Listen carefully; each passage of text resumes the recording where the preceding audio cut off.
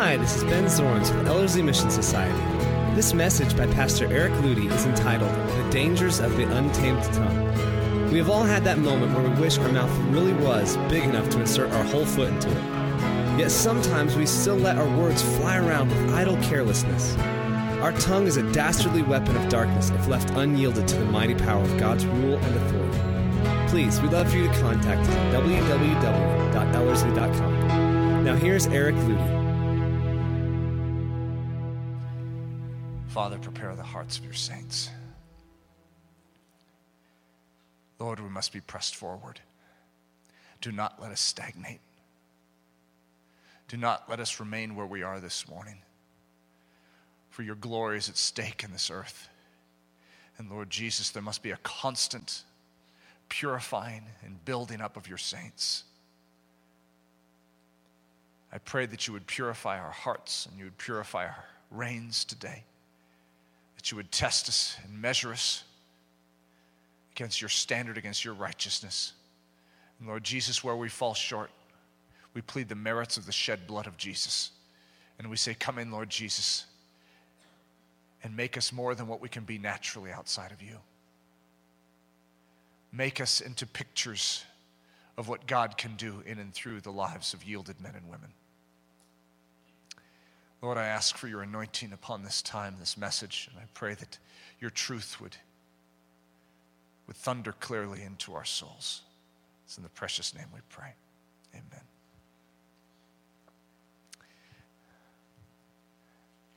The dangers of the untamed tongue. A little longer than a typical title I whip out. And I don't really like my title, so I'm not completely sold on it. However, it is good. It is a good title. But I would rather be talking, and this is ultimately where it goes, about a tamed tongue. But if I just called it the tamed tongue, it doesn't have as much cachet value, okay? And so I want us to feel a little discomfort throughout this message of dealing with the dangers of the untamed tongue, because most of us do not take seriously the gravity of the tongue. We don't understand how powerful this little, Paul calls it a member. Isn't that strange? It's like this is a member. We don't understand how powerful it is. We don't understand what it wields and how it can literally destroy our life, destroy the lives of others around us, and destroy the world we live in. Isn't that amazing that this little thing called a tongue can do all that? Well, that's why it's important that we understand what God's intent is for it, because the enemy has an intent for our tongue. So, here, if we're actually going to be considered good Christians here, let's figure out what God's intent is, and that's why I'm saying the title is more on the negative side, the dangers. Well, I'd love to talk about the benefits that come from having a tamed tongue, but that's just not as good of a title. So let's build off of this title. The dangers of the untamed tongue.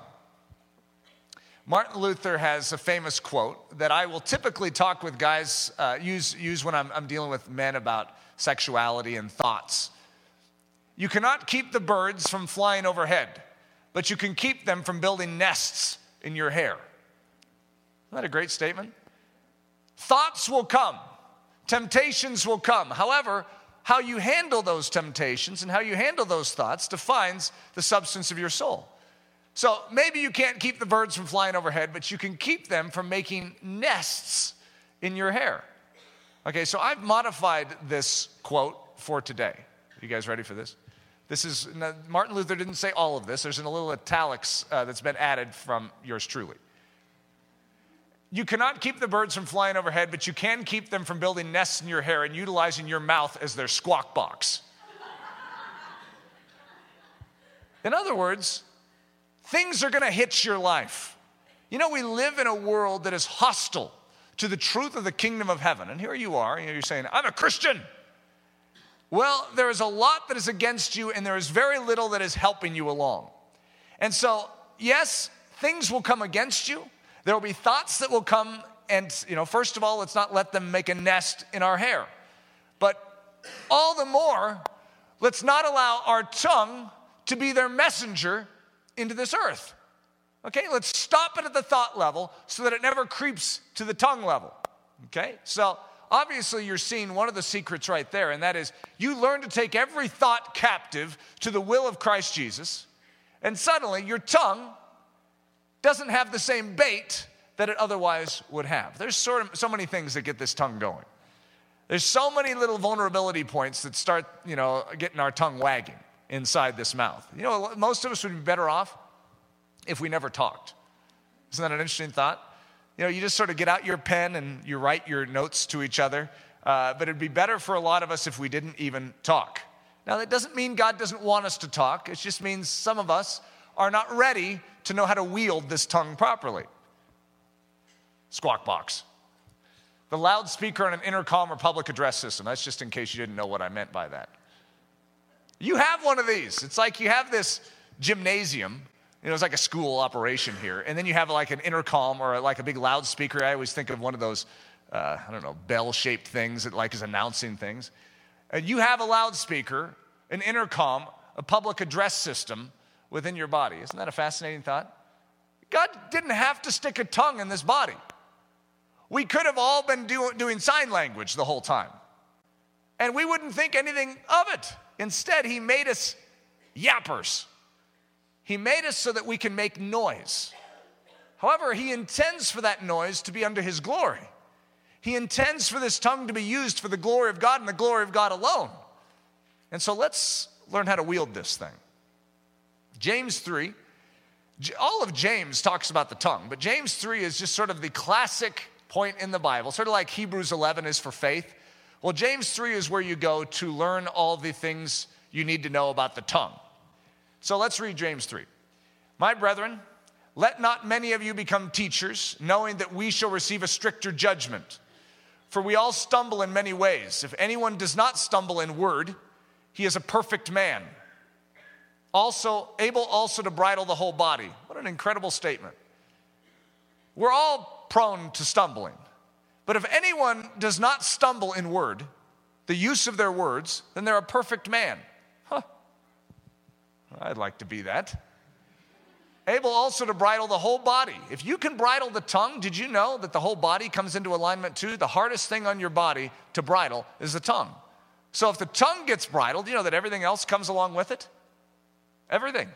This is that one instrument of the body that is so renegade and very difficult to know what to do with. Indeed, we put bits in horses' mouths that they may obey us, and we turn their whole body. Look also at ships. Although they are so large and are driven by fierce winds, they are turned by a very small rudder wherever the pilot desires. So this picture is that this tongue is like a rudder of a very large ship.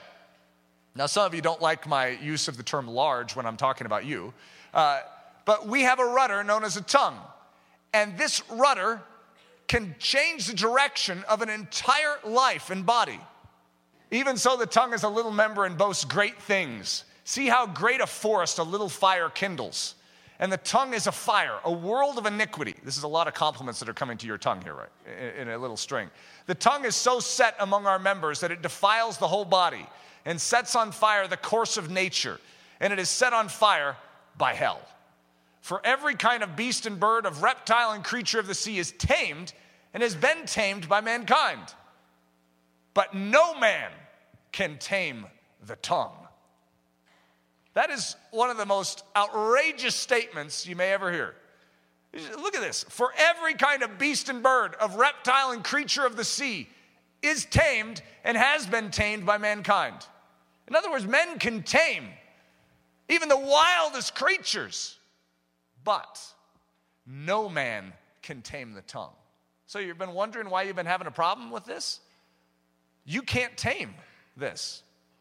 Where do you fall in this? You're the no man that can tame it. You're included in that. It's not just someone from the outside, with a little whip going, saying, no, back down, tongue. This is you on the inside with your little whip going, don't say that again. You are getting me in trouble.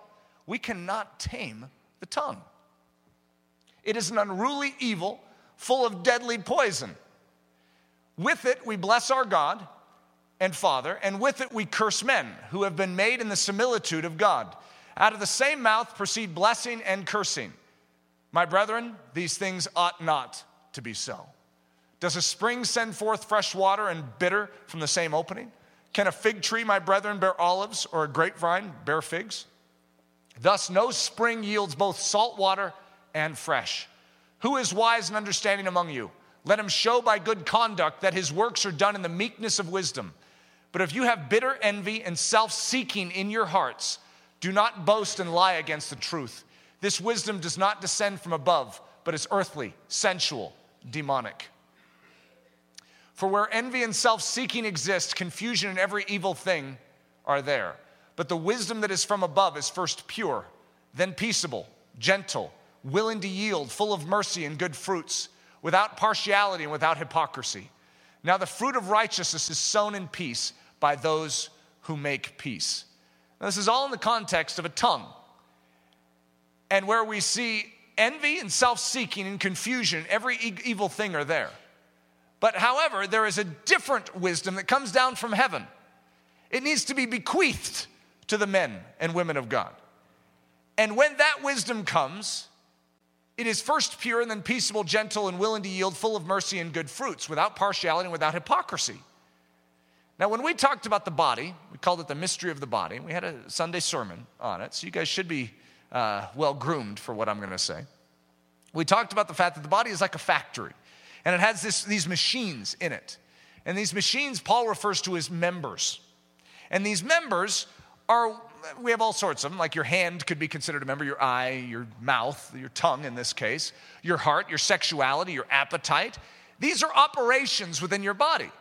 And they get us in trouble, don't they? Why? Because we have something known as the old man or the flesh that is in control of this body. We want to do the right thing, but we can't. Why? Because we're controlled by the old man. So we have to come to one of two conclusions in our Christian life. Either the old man is unable to be dealt with and will always control the human body, or when Jesus Christ died on the cross, he dealt with the old man, which is actually what Paul says, but since most of us have experienced quite the opposite, we've assumed that the old man cannot be dealt with. And so as a result, our sexuality, our appetites, our hands, our feet, our hearts, our mouths, our eyes, our ears are basically the agents of the enemy. And so the enemy has been able to come in and utilize our bodies to the detriment of the kingdom of heaven, even though we can come to church services like this and sing praise and worship songs. How does that happen? It should not be this way, says James. This is not appropriate. This tongue of ours, no man can tame. And so when you attempt to go out with your own willpower, grit, and determination, say, we're going to take this tongue down. We're going to make sure that we always speak words of life and peace and love and gentleness. Always words that honor and build up. I will never speak a word that tears someone down ever again. Well, no man can tame this tongue. You need something bigger than your own willpower to do it. Introducing the tongue. Isn't that a powerful title there? Okay, listen to James 3 again. Even so, the tongue is a little member. Okay, but don't let down your guard because this is a little member. And boast great things. See how great a forest a little fire kindles. And the tongue is a fire, a world of iniquity. The tongue is so set among our members that it defiles the whole body and sets on fire the course of nature and is set on fire by hell. It's a little member. It's a fire. It defiles the whole body. It sets on fire the course of nature. It is an unruly evil. It is full of deadly poison, and no man can tame it. That's a quick summary of just what it says in James 3. Members. These are individual parts that make up the factory, the specific machines that make humanity operational. Well, if we don't have the body, we can't perform what God intends us to perform on this earth. Because a lot of us would say, well, if God just didn't give us a tongue, then we wouldn't trip over it and it wouldn't be used to harm his kingdom endeavors. Isn't that a good strategy? You know how many times I thought that about sexuality? If God just didn't make us sexual beings, then we wouldn't misuse it and life would be so much easier. You know how many times I thought that about nerves, the nervous system? Oh, if I didn't have nerves, then I could say, kill me. I will die for Jesus. I wouldn't have any hesitation. I get to go to heaven. What's the big deal? Yeah, I can't feel it anyways. You see, the way that we've been built in this body seems like a detractor or a detriment to us being fully given to Jesus Christ. I mean, these crazy members of ours keep tripping us up. However, if we look at it the correct way, this body was meant and intended by God to bring glory to him, which means the way it was built was good. However, there is an improper controlling element within our body that is taking all that was meant for good and using it for evil. So let's make sure we don't trash the body. Let's make sure we trash the old man. Jesus did the work. Let's make sure we come in agreement with it and allow it to be operative within us so that this body can once again be used to glorify Jesus Christ.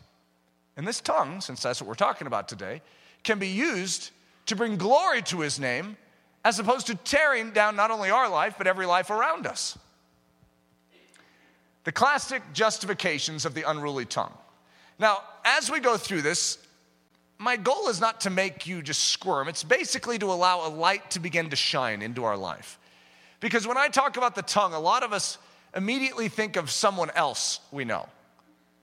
You know, it's like, oh, that person just has no control over their tongue. However, I want you to realize as I was working on this message this week, God was dealing with me. And I would consider myself a rather discreet person, okay, which is one of the words I'm going to teach you. That's one of the points of honor is discretion. In other words, that we do not just speak anything and everything that comes into our mind. We speak only that which is edifying and builds up. However, Eric Ludy is just as vulnerable as anyone else to having this tongue say things that it shouldn't say. And so this is more of an in-depth look and allowing the light to shine from different angles. Instead of thinking about that one person in your life that needs to hear this message, you're like, well, I'm going to get a copy of this one. This is for each of us as individuals, because this is a serious thing. God spends a lot of time in Scripture dealing with the tongue. And so I say we spend this morning and allow him to penetrate and shine his light into the deepest corners of our existence. The classic justifications of the unruly tongue. I'm just being honest. You know, it's just the way it is. Okay? I mean, what am I supposed to do? Lie? No, you probably shouldn't say anything. I'm just being honest. Okay? Don't let that one escape unnoticed. Okay? This is not a justification to allow this tongue to be used to tear down and to diminish those around you. If it's in my head, shouldn't it go airborne via my tongue? Now, each one of us is possibly going to struggle with a different one of these, okay? Now, this one to some of you is just like, yeah, how obvious? Why would anyone do that? Well, then there's a few others in the future that you might be going, huh? Because we have these notions. Okay, let's give an illustration in marriage.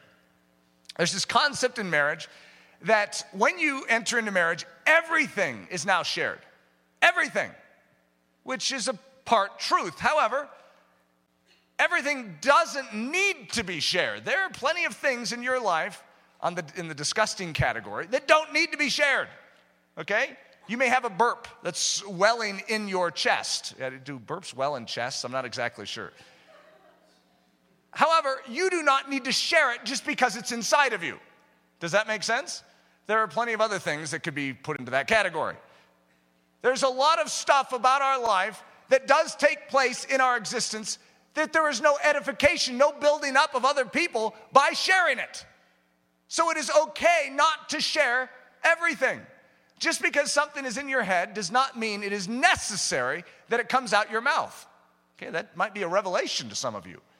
I remember when we deal with a lot of confession of sin at Ellerslie, and one of the illustrations I use is, first of all, it's beautiful. So I don't even want to criticize it, but it's really funny how we try and walk through it, because am I supposed to share this?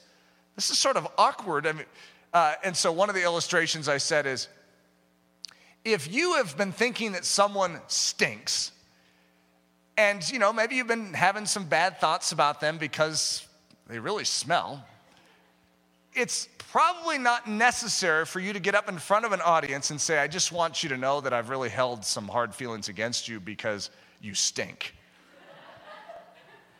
Okay, it may be true. However, deal with God on that one. That is not something that is bringing edification to the world around you, and it definitely isn't bringing edification. If you're wanting that person to feel, stronger and be uplifted in their spiritual walk, that's probably not the way of doing it, okay? I say this because I love you. Don't let that be a banner under which you tear down people.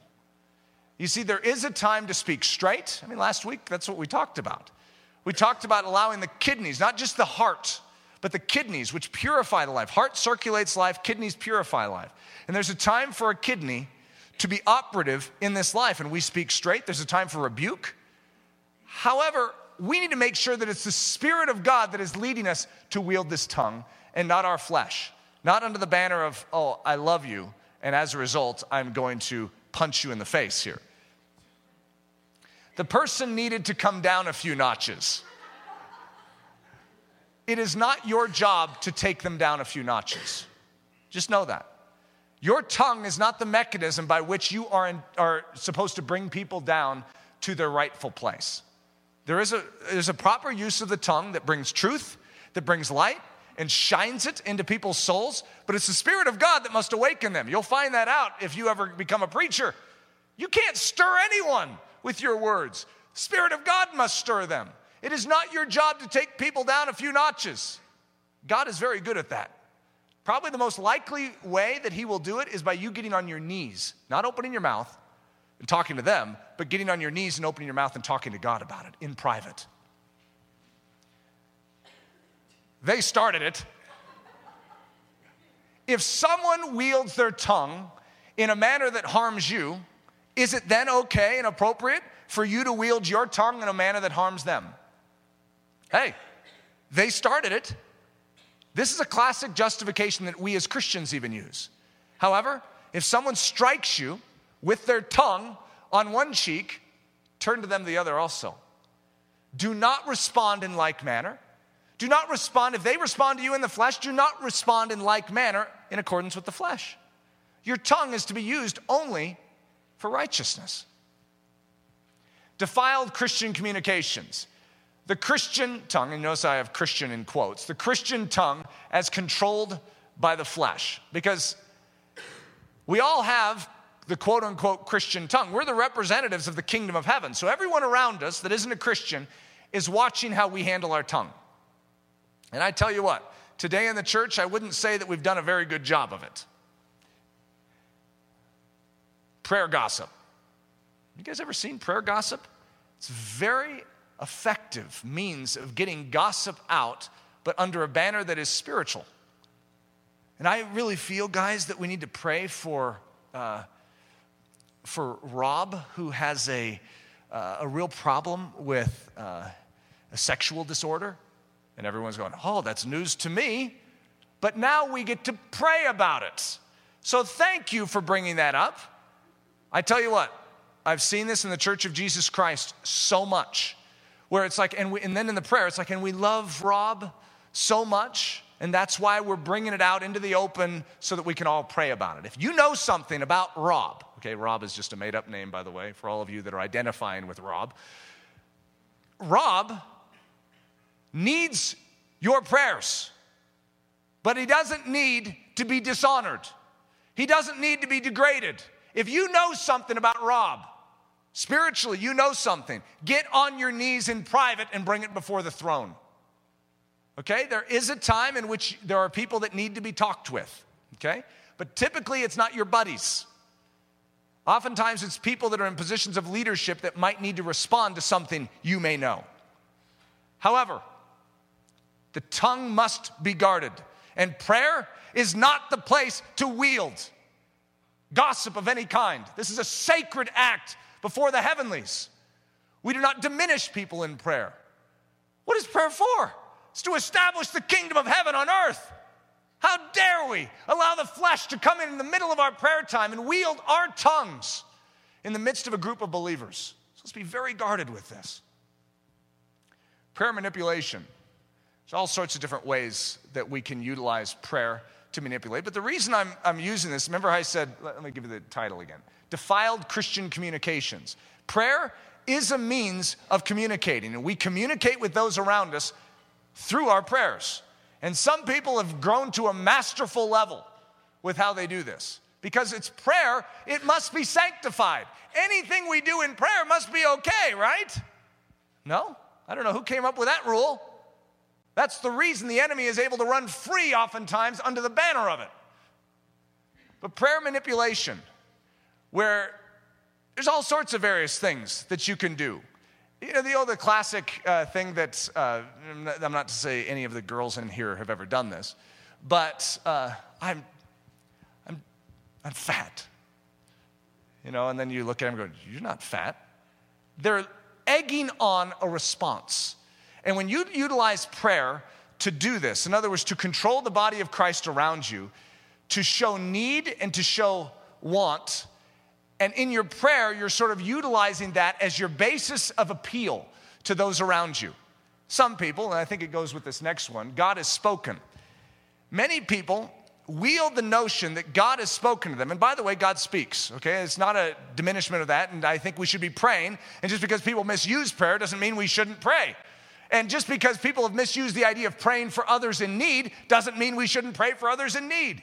However, it's not the flesh version. It's not the version that tears people down. It's the version that actually brings them up and edifies them. God has spoken. There's certain people that have a tendency to talk about the fact that God has spoken to them all the time. And as a result, people defer to them. Well, they're the one that God speaks to. So whatever they say, it must be true because God always speaks to them. Well, God might not be speaking to them. I know that sounds like a harsh statement, but just because someone is saying that God speaks to them does not mean God is speaking to them. I want us to be able to test these things, and of course that's exactly what the Bible tells us to do. We test everything against the Word of God. I can't tell you how many people are ruled by the flesh in Christianity yet hearing from God all the time. What they're hearing from is the flesh. They're hearing what they want to hear, and then they're blabbing it out, and they're saying exactly what they want. It's a form of manipulation around because, by the way, men who have a tendency to be very strict in their soul to say, I'm not hearing anything, I'm not hearing anything, I'm not hearing that. I'm not about to say I'm hearing something if I'm not hearing something. Well, then these women in their life are hearing all these things, and they feel unspiritual. And so it's a form of manipulation where women oftentimes in marriages can spiritually control the men in their marriages because the women hear all the time and the men don't. And so they don't trust themselves to be able to hear. And as a result, they don't rise up and take spiritual leadership. But oftentimes it isn't God actually speaking. Now, I'm not here to just throw a blanket over every time someone says God spoke to me, because God has spoken to me. However, we need to be very watchful with our use of these things, and this is an issue of the tongue. Do not say that God has spoken to you if you are not sure that He's spoken to you. Do not put God's name associated with any quote in your life if He shouldn't be associated with that quote in your life. If it's your quote and it's something you want to see happen, let's make sure that we clarify who it is that's speaking. It's okay if you say, you know what, I'm really desiring this in the church. Well, that's good. However, don't say, quote, unquote, God said this to me, because it has the ability to manipulate those around you. Because, okay, the classic illustration. The man comes up to the girl comes up to the guy and says, God has spoken to me that you're supposed to be my spouse. Well, how do you argue with God? I mean, it's God that just spoke. And what are you supposed to say to that? Well, if He's that powerful, could He speak to me as well? Because I sort of need to know. Okay, let's be very watchful with our words. By the way, if God ever speaks to you about your future spouse, keep it to yourself. Okay, don't go off and talk to them about it. That is very awkward. Super spiritual control, which sort of fits in with what we were talking about. One of the things I've seen in the body of Christ is women that utilize the fact that men should be heads of their households. It's a truth. However, they hold that over the men in their life, and they say, you're not the head of the household. You're not the spiritual leader. And the poor guy is just under the thumb of this weight constantly. However, when he attempts to exert himself to rise up to be the head of the household, what happens? The woman actually doesn't want to give up the control. She just likes to control through making him feel like he's not what he ought to be. Be very watchful of how we wield super spirituality, okay? If you want your man to be the head of the household, then when he rises up, you let him be head of the household. You can't complain about it if you're not willing to allow him to be the head of the household. So that's called super spiritualization of something. It's actually not what you want, but you're wielding Scripture to get what you want. Men, wives, submit to your husbands. The guy knows nothing else in Scripture but that one quote. Is that his lone Bible study here? When he opens up the Bible, there it is again. Wives, submit to your husbands. There's a lot of other scriptures in the Bible, but that's the one that happens to come out of his mouth all the time. And as a result, it's a super spiritualization, and he is controlling his wife in and through the use and the wielding of scriptures, but it's a harmful version of it. And he is doing it with his tongue. Okay? This is an important member. And with it, we praise God, and with it, we tear down people. It ought not to be that way. We should use this to build up those around us 100% of the time. Wielding Scripture for personal gain. That fits with what I just said. Belittling others. I think that goes without saying. But we have a tendency to take, in the Church of Jesus Christ, those that don't agree with us doctrinally, those that are a little, they emphasize something a little more than we would really want. This is a very delicate matter for us as Christians because we need to stand for the truth and we need to clarify. Paul says, mark those that are not in accordance with the doctrine. However, when we mark them, let's make sure that we do not belittle them as individuals. We can deal with the doctrine that they're representing and say, hey, people, hey, church, let's not fall for this. This is dangerous stuff, but we need to be very watchful in how we handle them as individuals.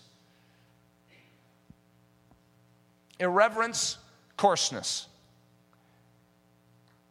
The kingdom of heaven is one amazing place. Never been there, okay? Except for in the realities in my own soul and dealing intimately with Jesus Christ. And all I can say is it's extraordinary to know Jesus Christ. One of the things I teach when I teach about honor, I basically say it's the decorum of heaven. The way that the cherubim and the seraphim and the elders behave in the throne room of grace in the heavenlies is the pattern for how we ought to behave here on earth. Because do you not know that you're the temple of the living God? The Spirit of God dwells within us. It's the very same Spirit, the very same God that is in that holy of holy places in heaven.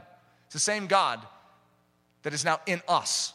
And so the way that they behave in heaven and the way you would behave if suddenly you were just transported up to heaven, first of all, you'd fall flat on your face under the realization of whose presence you're in, and it might help us see a little more clearly of whose presence we now bear here on earth. And so the way in which we live for this king is a manner in which befits his kingdom. So every word must show a grace. It must be seasoned with salts. It must demonstrate a purity of mind, heart, and emotion. It must demonstrate the king's behavior. How would the king speak? Well, you're his ambassador. You're his emissary. And so this tongue is to be used the same way he would use it. He did rebuke when he was here on earth.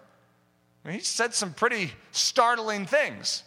However, he only spoke truth, and he didn't speak more than was needed to be spoken. And I'll go through that. I'll go through the Jesus model. But irreverence, the way we treat the Holy Scriptures, the way we treat the presence of God, all these things, we can easily show an irreverence in the way we use this tongue. Coarseness. Cannot think of anything more irreverent than coarseness. Because the very nature of Christ's tongue, one of the things David says in Psalm 119 about Jesus' words, or God's word, is that it's pure. There is no filth in it. There is no dirt in it. It is unsullied in every way. That's the word of God in text. That's the word of God in person. What is this? It's supposed to be the word of God. We're supposed to be giving the word of Christ to this earth without coarseness, without filthiness, without any sullying. exaggeration, lying. I think it was this last week I was sharing some stories about my history. Was that this last week when I was talking about my exaggeration problem that I had? Great memories. But I struggle with exaggeration, but exaggeration to me wasn't lying.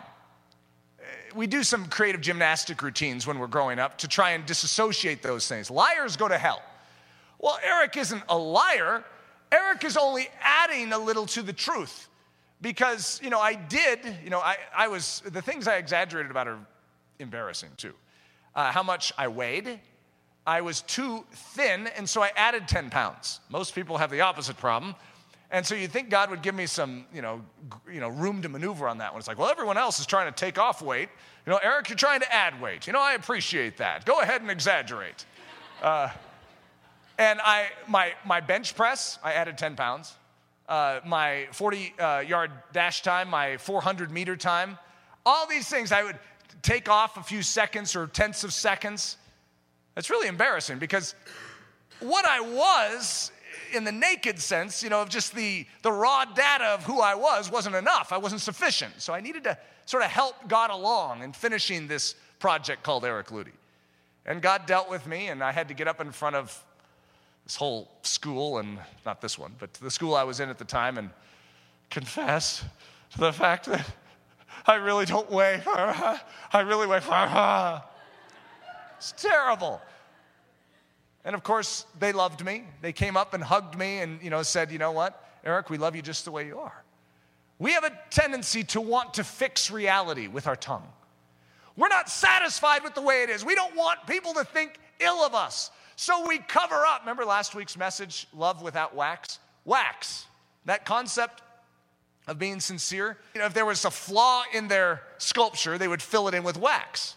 And so without wax, or to be sincere, is the removal of all wax. Well, that's exactly right. The removal of all wax. No lies, no exaggeration. Honesty in its perfection. Harshness, frustration. I tell you what, raising little kids can get that tongue of yours to wag around with a little frustration and harshness. I remember Hudson was not sleeping. He was like 3 months old. I hadn't gotten any sleep for 3 months. And it actually kept going after that, but it had been 3 months. And I remember he was wiggling around. I was trying to change his diaper. And out came the words, "Come on, kid, settle down." The tongue. And of course, I was immediately convicted. I said, Les, I think you're going to have to change this diaper because Daddy's a little out of control here. There are things in our life that if we are not watchful and if we are not guarded, we'll grab a hold of our tongue and start wagging it around. And they will hurt people. In those moments when we feel like we're doing so well, you know what? If we're caught off balance, that tongue will be grabbed by the enemy and he'll use us as his messenger to the ones we love dearly. It's a sad statement to think how many of us as Christians have been the voice of the enemy to our nearest and dearest. Not a horrifying thought. Remember Jesus speaking to Peter, "Get thee behind me, Satan." Well, it's a little awkward to yell at our family and say, "Get thee behind me, Satan." But that's exactly what happens inside our own homes, inside our own mouths. We have allowed the enemy to take advantage of our weakness in a situation, in our vulnerability, and we have said, "Take my tongue and speak." Every word matters. Matthew 12, "For a tree is known by its fruit, brood of vipers." It's a good Jesus statement. "How can you, being evil, speak good things? For out of the abundance of the heart the mouth speaks. A good man out of the good treasure of his heart brings forth good things, and an evil man out of the evil treasure brings forth evil things. But I say to you," says Jesus, "that for every idle word men may speak, they will give account of it in the day of judgment. For by your words you will be justified, and by your words you will be condemned." Let's let that one sort of sit in the air for a little. Okay, I squirm with that statement just like you do. But I say to you that every idle word men may speak, they will give account of it in the day of judgment. Every word. Could you imagine every single word that you speak, you being held accountable to? See, there's something about words. They have an eternal value to them. They are either establishing the kingdom or they're tearing down the kingdom. And so therefore, we must understand their weight. When we talk about confession of sin and confession of faith, one of the things we say at Ellerslie is, I know it might seem strange that you should confess with your mouth. However, there's something about your words. You're aligning yourself with truth. And you're saying, my God is right. His judgment is correct. And what was going on inside of me is incorrect. May God be true and this be a liar. I have tried to cover it up and I've tried to justify it, but God was right. It's confession of sin. That's all it is. It's saying God is right. His standard is right. His law is right. His righteousness is correct. And then confession of faith, it's aligning yourself with the truth of the Word of God and saying, this is true in me. I confess it to the heavenlies that the God of the universe owns and possesses this body. He purchased it with his blood. So things like baptism, that's a confession. It's a confession of faith. It's a declaration to the heavenlies. Things like communion are a declaration. Confession of faith in front of the believers to say who Jesus Christ is in your life. Why would these things matter? Because it's establishing something with the tongue that has been used by the enemy in your life. You are now giving it sway to truth, to heaven. And you say to God, you take this tongue and you make it speak for your glory. Death and life are in the power of the tongue. Does God share everything? The godly art of discretion. Isn't that an interesting thought? Does God share everything? God knows a lot. God probably has a lot of thoughts. Does he share every one of them? Isn't that an interesting thought? So when something's inside of you, does that mean it automatically needs to come out? The principle of discretion is that the answer to that is absolutely not. There are certain things that are not appropriate and not profitable to have come out. You may know that they exist, but that doesn't mean you are responsible to speak them. You are responsible to speak that which God is moving you by his Spirit to speak. Sometimes those aren't comfortable things. Only that which is profitable, only that which is edifying, only that which is necessary, only that which is honorable, only that which is loving, only that which is pure, only that which keeps a trust, only that which preserves truth, only that which brings God glory. Let me go through that list again. We are to speak, and God only speaks, that which is profitable. You know what the Word of God is? It's not everything that God ever said. God's word is calculated. God measured every last word. Tried and true is every word, refined 7 times. Every word was chosen specifically. And we joke a lot at Ellerslie about how much God doesn't say in the Word of God. You know, this great moment in history. And we can't wait. We're bated breath looking at the text going, oh, God, share with me what happened. And God wrought a great victory. Is that it? Is that all you're going to say? And then he goes off into all these genealogies. We're like, God, how about we swap a little genealogy for a little more information down here? He says, every word has been measured.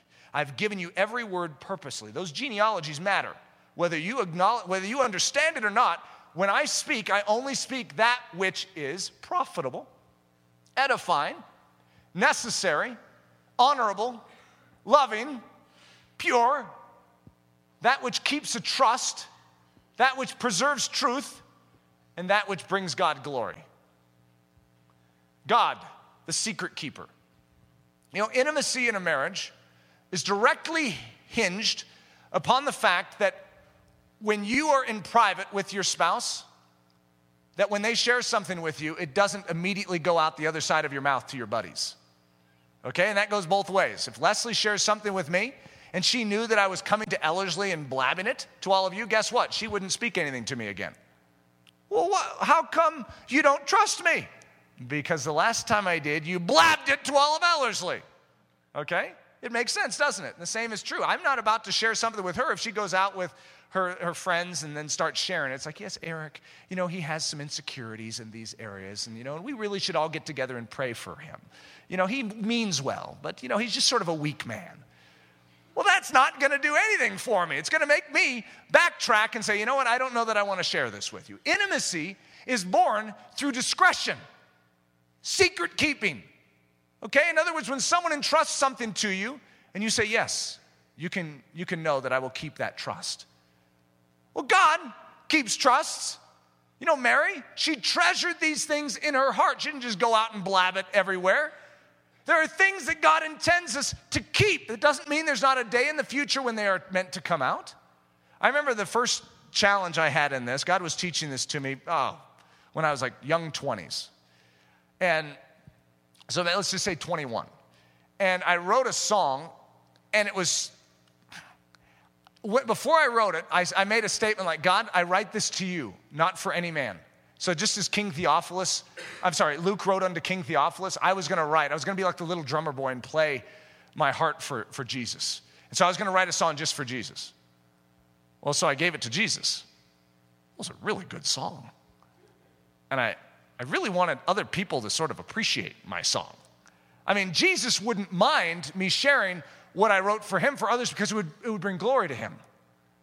Well, we go through all sorts of elaborate justifications of why we let out our secrets and why we remove discretion from our lips. But I want to encourage you that our God is a God of discretion, and so must we be. The name that no one else knows. These are 3 examples of discretion. I love it. These are just really fun. And I saw heaven open, and behold, a white horse, and he that sat upon him was called Faithful and True. This is speaking of Jesus in Revelation 19. And in righteousness he does judge and make war. His eyes were as a flame of fire, and on his head were many crowns. Speaking of Jesus, listen to this. And he had a name written that no man knew but he himself. So God doesn't share everything. Look at that. He has a name written that no man knew but he himself. What is it? Well, then you would know too much. I want to know what that name is. And they give all sorts of other names. Faithful, True, King of Kings, Lord of Lords, the Word of God. In this whole stretch, Jesus has all sorts of names, but then there's one name you can't know. How intriguing. The secret things belong to him. The secret things belong unto the Lord our God, but those things which are revealed belong unto us and to our children forever, that we may do all the words of this law. The word of God is the revelation of God. He has revealed his heart and his mind, what was necessary, what was profitable, what was for edification, what was for the glory of God has been revealed, but God has other things. Now, I don't know if in eternity we will encounter those other things, but there's a lot more to God than we know. And he said unto them, it is not for you to know. Well, how offensive is that? The times and the seasons which the Father hath put in his own power. But of that day and that hour knows no man. No, not the angels which are in heaven, neither the Son, but the Father. Even the Son doesn't know the day or the hour? What? I mean, at least Jesus should know this stuff. Isn't that amazing? But the Father knows it. He's the secret keeper. I can just see a big smirk on his face too. And Jesus is like, so you're going to tell me? Not on your life. I mean, how exciting is this? All is not supposed to be written, only that which is needful. And there also, and this is the very end of the book of John, and there also are also many other things which Jesus did, the which, if they should be written, every one, I suppose that even the world itself could not contain the books that should be written. Amen. Is that all you're giving us, John? What, you're going to just finish with amen after that? I want to know more. You have what you need. You have that which is necessary.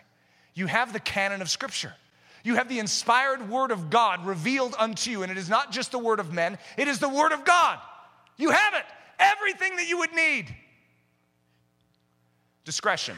The tongue governed by grace, held to the highest honor and harnessed to speak only that which is edifying.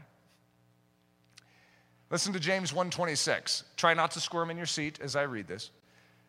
It's all right if you squirm. If any man among you seem to be religious and bridles not his tongue, but deceives his own heart, this man's religion is vain. If we do not have a bridled tongue, it says in James that our religion is a pretense. It's vain. It's empty. It's hollow. This is a measuring stick for the reality of our Christianity.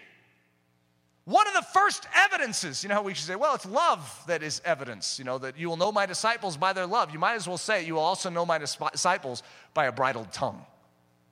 They have a bridled tongue. They have a tongue that has come under the rulership of the Spirit of God. Edifying, that which builds stronger, that which strengthens and fortifies, that which adds more of what is needful. Let no corrupt communication proceed out of your mouth, but that which is good to the use of edifying, that it may minister grace unto the hearers. What a statement. Let no corrupt communication proceed out of your mouth, but that which is good to the use of edifying, of building up, of adding to those around you what is needful, that it may minister grace unto the hearers. All things are lawful for me, but all things are not expedient. All things are lawful for him, but all things edify not. So Paul's basically saying, if it's not edifying, it doesn't matter if it's lawful or not, you don't do it. It's not like there's a law against getting up and saying, your stink has really offended me. However, if it's not edifying, don't do it. We do that which is edifying, not just that which is lawful. Edify one another. Seek that ye may excel to the edifying of the church. Let all things be done unto edifying. But we do all things, dearly beloved, for your edifying. Let us therefore follow after the things which make for peace and things wherewith one may edify another. Measuring every word, the canon-tested tongue. When we teach about canon here at Ellerslie, we talk about canon as a rod. It's a measuring rod. And so the first 5 books were the original measuring rod, or the original canon. God sealed it with the rod of Aaron budding overnight in the tabernacle, which is a rod. And that rod was stuck in the Ark of the Covenant. But there's a measuring rod, and every subsequent book of the canon that was added had to be measured and had to be found perfect against the first 5 books. And then when the 6th book was added, then it had to be measured against the 6 books. 7 books are added, now it has to be measured against 7 books. Jesus was measured against 39 books, and he was found perfect. He was measured, he was proven canon. And whatever is proven canon has divine right and authority to rule and control. So the Bible has divine right to rule and control our lives as believers. And so does Jesus. Jesus has fulfilled the canon and become the word of the canon made flesh, and he has divine right to rule and control our lives. So now we have this measurement known as the word of God, which, by the way, a word is something spoken with a tongue. And so God's tongue has been proven to be perfect. God's tongue has been proven to be without wax. God's tongue has been proven that it never lies. It only speaks that which is to the glory of God. And so, just as every word that God spoke throughout the ages was measured and tested, now it has become the measuring test and the canon test. So we have what we're calling the canon-tested tongue. If what you say with your mouth cannot pass the canon test of Scripture, it shouldn't be said. I know that sounds a little easier than it is, but that's a fact. In other words, we only speak that which is approved by the Word of God. Jesus, the model tongue, wholly consecrated, wholly given. Let's just look at Jesus here. In Deuteronomy 18, it foreshadows, or it prophesies about this one named Jesus who will come, who is the Word of God made flesh. I will raise them up a prophet from among their brethren, like unto thee, and will put my words in his mouth, and he shall speak unto them all that I shall command him. So this is that one that will come. He's going to have God's words in his mouth, and he will speak whatever God commands him to speak. Well, this is Jesus. Because then in John 12, we see a direct reference to that. For I have not spoken of myself, but the Father which sent me. He gave me a commandment, what I should say and what I should speak. And I know that his commandment is life everlasting. Whatsoever I speak, therefore, even as the Father said unto me, so I speak.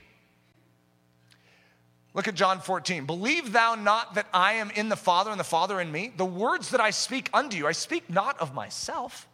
Could you imagine saying that of your own mouth? The words I speak unto you, I don't speak of myself, but the Father that dwells in me, he does the works.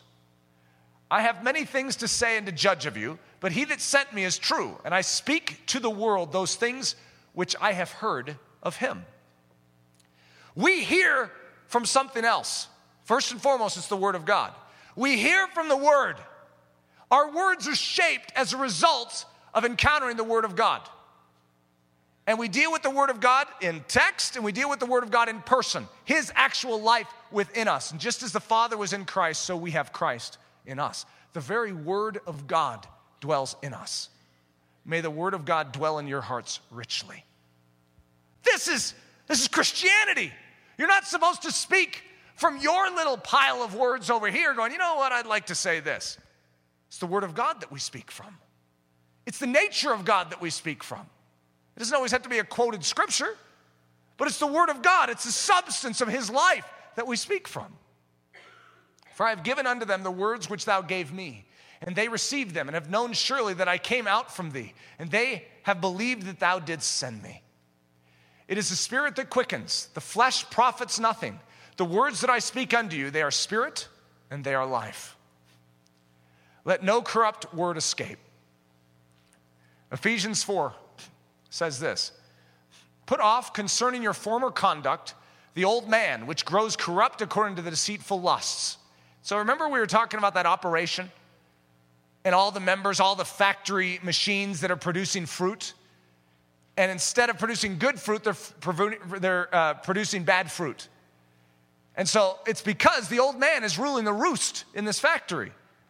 Well, Paul says, put off this old man, which grows corrupt according to the deceitful lusts. Makes it sound so easy, doesn't it? And be renewed in the spirit of your mind, that you put on the new man, which was created according to God, in true righteousness and holiness. Therefore, putting away lying. It's interesting how Paul, in Ephesians, when he talks about the new man coming on, will reference what goes on with the mouth more than anything else. So the first thing he says is putting away lying. Let each one of you speak truth with his neighbor, for we are members of one another. Be angry and do not sin. Do not let the sun go down on your wrath, nor give place to the devil. Let no corrupt word proceed out of your mouth. Remember where this comes from. Put off the old man and put on the new. Let no corrupt word proceed out of your mouth, but what is good for necessary edification, that it may impart grace to the hearers. And do not grieve the Holy Spirit of God, by whom you were sealed for the day of redemption. Let all bitterness, wrath, anger, clamor, and evil speaking be put away from you. Well, every single one of those things is something that happens with the tongue. With all malice, be kind, to put away from you with all malice, and be kind one to another, tender-hearted, forgiving one another, even as God in Christ forgave you. The cross, where the tongue was tamed. See, that would be a better title for this message. You know, it was the dangers of the untamed tongue. But who wants to just talk about an untamed tongue? Let's talk about a tamed tongue. Let's talk about what Jesus Christ did. Maybe your tongue has been reckless and a renegade in your body for all these years, even though you've been a Christian. It's time to change that. Change is today. We no longer allow the enemy to wield our tongue to his advantage. We bring our tongue under subjection to the will of Christ Jesus. Here it is, Romans 6. Now you'll notice I have the word members crossed out and I put in tongues. Okay, just because most of us, when we hear the word members, do not think of anything specific or anything practical. So since this is what our message is about, you get to see the word tongues very specifically. We're not talking about speaking in other languages here. We are talking about your tongue inside your mouth. Romans 6, 11 through 18. Likewise, reckon you also yourself to be indeed dead indeed unto sin, but alive unto God through Jesus Christ our Lord. Let not sin therefore reign in your mortal body. So let's just imagine. Paul says, take it. He says, reckon yourself dead indeed unto sin. You know this control of sin over your tongue? Reckon it dead. You're like, well, what does that mean? Go out and grab it. You believe that Jesus Christ accomplished what he did. Then rise up and take it. Take the legal documentation, and the next time the old man says, I'd like to use your tongue, you hold up the legal paperwork and said, signed in blood by Jesus Christ, you actually have no more authority here to utilize my tongue. Stick it in your spiritual pocket, and when the enemy comes against you, you hit him back in the teeth with it. Okay, so that's what it means to reckon. And you're also supposed to reckon yourself alive unto God through Jesus Christ our Lord. And then Paul says, let not sin therefore reign in your mortal body. You could say, let not sin therefore utilize your tongue. Hey, it's that easy. It's that simple. But first of all, you have to have the paperwork. You have to know that you can't tame the tongue. Jesus can. He can. But you need to reckon it as so. Your tongue is not just a renegade and you have no control over it. It is under subjection to the Spirit of God within your body. And you are under subjection to the Spirit of God. And your body is technically under subjection to you. So you tell your tongue exactly what it's going to do. You're going to be quiet right now. Huh? And it can be like, and you're like, nope, I don't want to hear another word. You're going to go quiet for the next week if necessary. It can't say anything about it. That you should obey it in the lust thereof. Neither yield your tongues as instruments of unrighteousness unto sin, but yield yourselves unto God as those that are alive from the dead, and your tongues as instruments of righteousness unto God. For sin shall not have dominion over you. For sin shall not have dominion over your tongue. For you are not under the law, but under grace. What then? Shall we sin because we are not under the law, but under grace? God forbid. Know ye not that to whom you yield yourselves servants to obey his servants you are, to whom you obey, whether of sin unto death or of obedience unto righteousness? But God be thanked that you were the servants of sin, but you have obeyed from the heart that form of doctrine which was delivered you. Being then made free from sin, you became the servants of righteousness. Imagine calling your tongue a servant of righteousness, a slave of righteousness. Whatever righteousness wants to see accomplished in this world, whatever would be the way your tongue ought to speak, that's what your tongue is used for. And only that. It's a servant of righteousness. The Church of the Tamed Tongue. That would have been a good title for the message too. I don't know that anyone would have listened to it. The Church of the Tamed Tongue. That's what we are. We wouldn't typically call it that, but that's what we are. We're the church that speaks and bears witness of the Word of God. The pure Word, not the words of men, not the words of the flesh. Our tongues are exclusive unto the purposes of Jesus Christ in this earth. So may we, the consecrated of Almighty God, speak only that which is profitable, that which is edifying, that which is necessary, that which is honorable, that which is loving, that which is pure, that which keeps a trust, that which preserves truth, and that which brings God glory.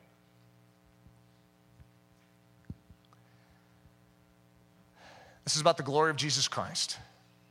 We will be held accountable for every idle word. This is not a vehicle and a transport device and a squawk box for the enemy. This is meant to be a member, an instrument of righteousness, utilized for the glory of Jesus Christ alone. And so if this tongue has been your trip-up point, you know what you need? The gospel. This is what the gospel does. The gospel takes hold of your body and says, belongs to Jesus now. This body is no longer under the control of the old man and under the control of flesh. It's under the control of the Spirit. So you begin to walk in such a fact. And you begin to lean on God. If the flesh ever is beckoning to take hold of your tongue, say, God, come on, please. Just let me at him right now. He started it. You hold up the paperwork of Jesus Christ, what he purchased on that cross. It's legal and it's authoritative in the heavenlies. Old man, you have no position in this body. Be silent. Tongue, you come into perfect agreement with God's agenda. And right now, you need to be silent as a lamb unto slaughter. We don't say a word. We keep our mouth shut. Jesus modeled this to perfection. The times when we would be speaking, he was silent. And the times when we would have been silent, he's speaking. That's the Spirit of God at work within a man's body. And Jesus demonstrated it perfectly. And he wants to do the same in us. So let's yield and let's let him have what he purchased.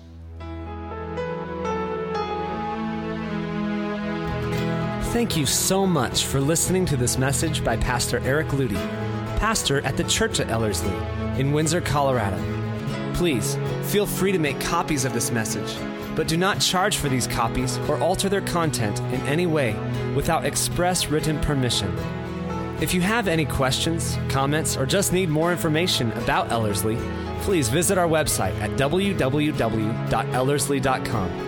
Again, that website is www.ellerslie.com. For Ellerslie Mission Society, this is Ben Zorns, cheering you on as Christ cultivates his set-apart life within you.